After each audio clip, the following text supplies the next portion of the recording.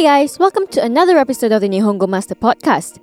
I'm your host Azra, and in today's episode, we'll be looking at the unique practice of gift giving in Japan. Who doesn't like getting gifts? If I could get presents besides my birthday, I most definitely wouldn't be opposed to the idea. For the Japanese, it's more than just casually giving someone a souvenir from a recent trip or a present for an occasion. It's an act of appreciation, a show of respect, and a presentation of gratitude. This art of gift giving dates back to the Edo period, a healthy practice that lives on to this day in respect to the original intentions of the various types of gifts. So what are the various types of gifts? We'll look into that in just a bit, along with a brief history of the practice as well as gift giving etiquette to prepare you for when you do find yourself in the situation of having to give a gift in Japan. Got your vocabs book ready as well? So without further ado, let's get right into it. I can only count on one hand the occasions in a year which I receive gifts. Birthdays, Christmas, and a once-in-a-lifetime event, hopefully, wedding.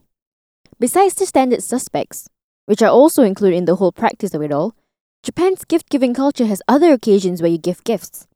And depending on the occasion, you might need to get a different type of gift. East Asia has a long and important tradition of gift-giving. Japan is one of them. The Japanese do not take gift-giving lightly, like many other traditions in their culture. It's a serious act that strengthens relationships and maintains ties with one another, whether it's a personal friend or a business partner. It can also be a way to show fondness for the other. One thing to note is that if you're giving any type of gift in more than one quantity of a certain product, take note of how many. There's a superstition that giving in pairs or some even numbers bring about good luck. Giving in a set of 4s or 9 is seen as unlucky. 4 is shi in Japanese, and the kanji for death is pronounced the same way. So let's avoid any unnecessary cultural missteps, yeah? Anyway, the first type of gift is the one we'd hear about and see often when in Japan. Omiyage is a type of gift that one brings back from a trip, and most of the time, it's edible products like local snacks, wagashi, translates to Japanese sweets, or sake, alcohol. While having edibles as omiyage is more common, some do instead bring back a local handicraft that's significant to the place they visited. If you're wondering if there's a difference between omiyage and souvenir, generally, a souvenir can refer to a takeaway from a country, whether it's for others or for yourself. An omiyage is something you solely buy for others. Omiyage isn't a recent practice. This act of gift-giving purchases from trips dates back to the Edo period of the 17th to the 19th century. Back then, traveling wasn't as accessible as now. A Shinkansen, which is Japan's bullet train system, from Tokyo to Kyoto is roughly $200. But back in the day, this distance of travel is equivalent to today's $3,000. So it's safe to say that travel wasn't often done, and not by everyone. Back in the day, this travel was usually a pilgrimage rather than a holiday. For those who were lucky enough to go on this adventure, they brought back a takeaway from their destination for those who had chipped in for the travel cost of sending them off on their merry way. Edibles weren't the first viable option for omiyage in those days. I mean, fruit preservation wasn't all too common. People were also travelling by foot, and baggage was kept at a minimum. By the time the traveller returned home, all their wagashi would have turned bad. So instead, omiyage came in forms of charms and rice wine cups as they were believed to bring blessings. Nowadays, omiyage comes in bright boxes with individually wrapped snacks in them, perfect for sharing among people at work, school, and home.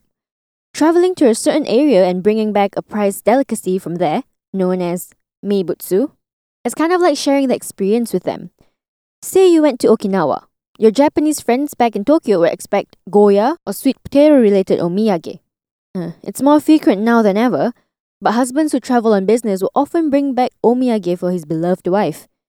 You might think that that's sweet, but the reason behind it is not at all. Wives would demand omiyage from their husbands as proof that they weren't messing around with a potential lover during the 2 or 3 days that they're gone. Sounds intense, but with the cheating culture rising more and more, who could blame them for being slightly paranoid?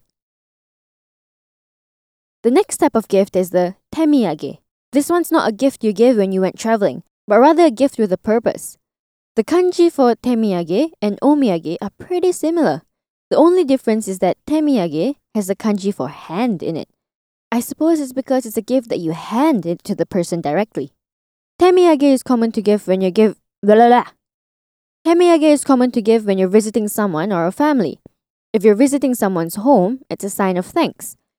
Generally, this type of gift conveys your thankfulness for something the person has done for you or will do for you. If it's the latter, you can even add this commonly used phrase when giving it. Osewa ni narimasu. It loosely translates to, thank you and I feel obligated to you for burdening you. You can use this phrase as well as giving a temiyage to a new boss, a new landlord, movers, or a homestay host if you're traveling. It's pretty similar to the Western culture of house gift, where you bring the host of the house a gift when you're invited over. The third and final type of gift is the okaeshi gift. This word translates to return something. Even just from the context itself, you can guess what kind of gift it is. Yep, it's a gift you give in return as a way of saying thanks. Okaeshi gifts can go back and forth for forever, actually, unless one puts a stop to it. The rule to an okaeshi gift is that it has to be about half the value of the original present. So if you got a gift that's generally valued at $100, the okaeshi gift you give back should be about $50. If you're stuck on what to get, alcohol is your safest bet. While you can give okaeshi gifts at any time of the year, there are two specific seasons every year especially for gift giving. Ochugen and Oseibo. Ochugen is set mid-year in summer, starting from the 1st of July to the 15th. Oseibo is set at the end of the year. During these two seasons, Japanese people make their rounds of giving gifts to family, friends, and people who they want to show their appreciation to. We're still pretty early in the year, so you have plenty of time to get your okaeshi and temiyage ready. Don't store the omiyage till mid-year though. That one you can give any time after your trip. Hopefully you get a couple of trips in this year. Here's a quick vocab recap. Omiyage, a takeaway, usually edible, from a trip. Wagashi, Japanese sweets. Sake, alcohol. Shinkansen, bullet train. Meibutsu, specialty from a certain area. Temiyage, a type of gift to show thanks. Okaeshi, a gift to return a gift. By the way, if you haven't checked out our official website yet, why not give it a browse? At Nihongo Master, we offer efficient Japanese lessons that are quick, easy, and fun for Japanese language learners of all levels, from beginners to advanced. Our smart tools will assist you in areas where you need a little bit of a push and congratulate you on the ones you've aced. With a community of over 50,000 Japanese students, you're not alone on your learning journey. Make new friends and improve together with our point system, collecting points as you go along. Ask away any questions you have on our group discussion pages. There's sure to be others as well as our Japanese instructors that are quick to answer. You can also take Nihongo Master with you on the go and learn Japanese as you trot the globe. Practical, right? So now that we covered the types of gifts you can give, we're going to look at the proper way to go about the art of gift giving in Japan. Just like other parts of the Japanese culture, gift giving requires proper etiquette. It's serious business here in the land of the rising sun. Let's look at the do's and don'ts. First off, whenever you're giving as well as receiving gifts, always use both hands as a sign of respect. This is similar to giving and receiving name cards, or meishi in Japanese. Secondly, when you are given a gift, reject it twice before finally accepting it. Don't ask me why, it's just customary. Similarly, if you're giving one, prepare to be rejected twice and don't take it personally. Oh, when you do get a gift, do not open it in public. The next etiquette is, when you're giving one, try to give it when there's no one else around, just out of courtesy. In a business setting, or any setting, gifts are given after rather than before the encounter. If you give it before, you're kind of implying that you're rushing the other party. If you're wondering if the presentation of the gift matters, yeah, it does, but to a certain extent.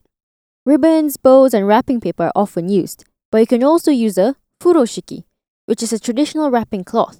Maybe it goes without saying, but keep in mind of the colors you pick when you wrap the gift. The safest bets are pastels. Bright and flashy iro colors can be interpreted in negative ways, especially red, as it's associated with funerals and sexuality. Yikes, not really a ground I want to be walking on. Here's a quick vocab recap. Meishi, name card. Furoshiki, wrapping cloth. Iro, color. It's quite praiseworthy how serious the Japanese take gift giving and how much thought is put into this practice. Now that you know the various types of gifts and the ways to go about it, Will you take up this practice? Head over to the Nihongo Master blog if you're interested in reading out on topics like these some more. And if you're interested on picking up some more Japanese for yourself, you can find us on Twitter, Facebook, Instagram, and the official website to learn more. Thank you so much for listening in.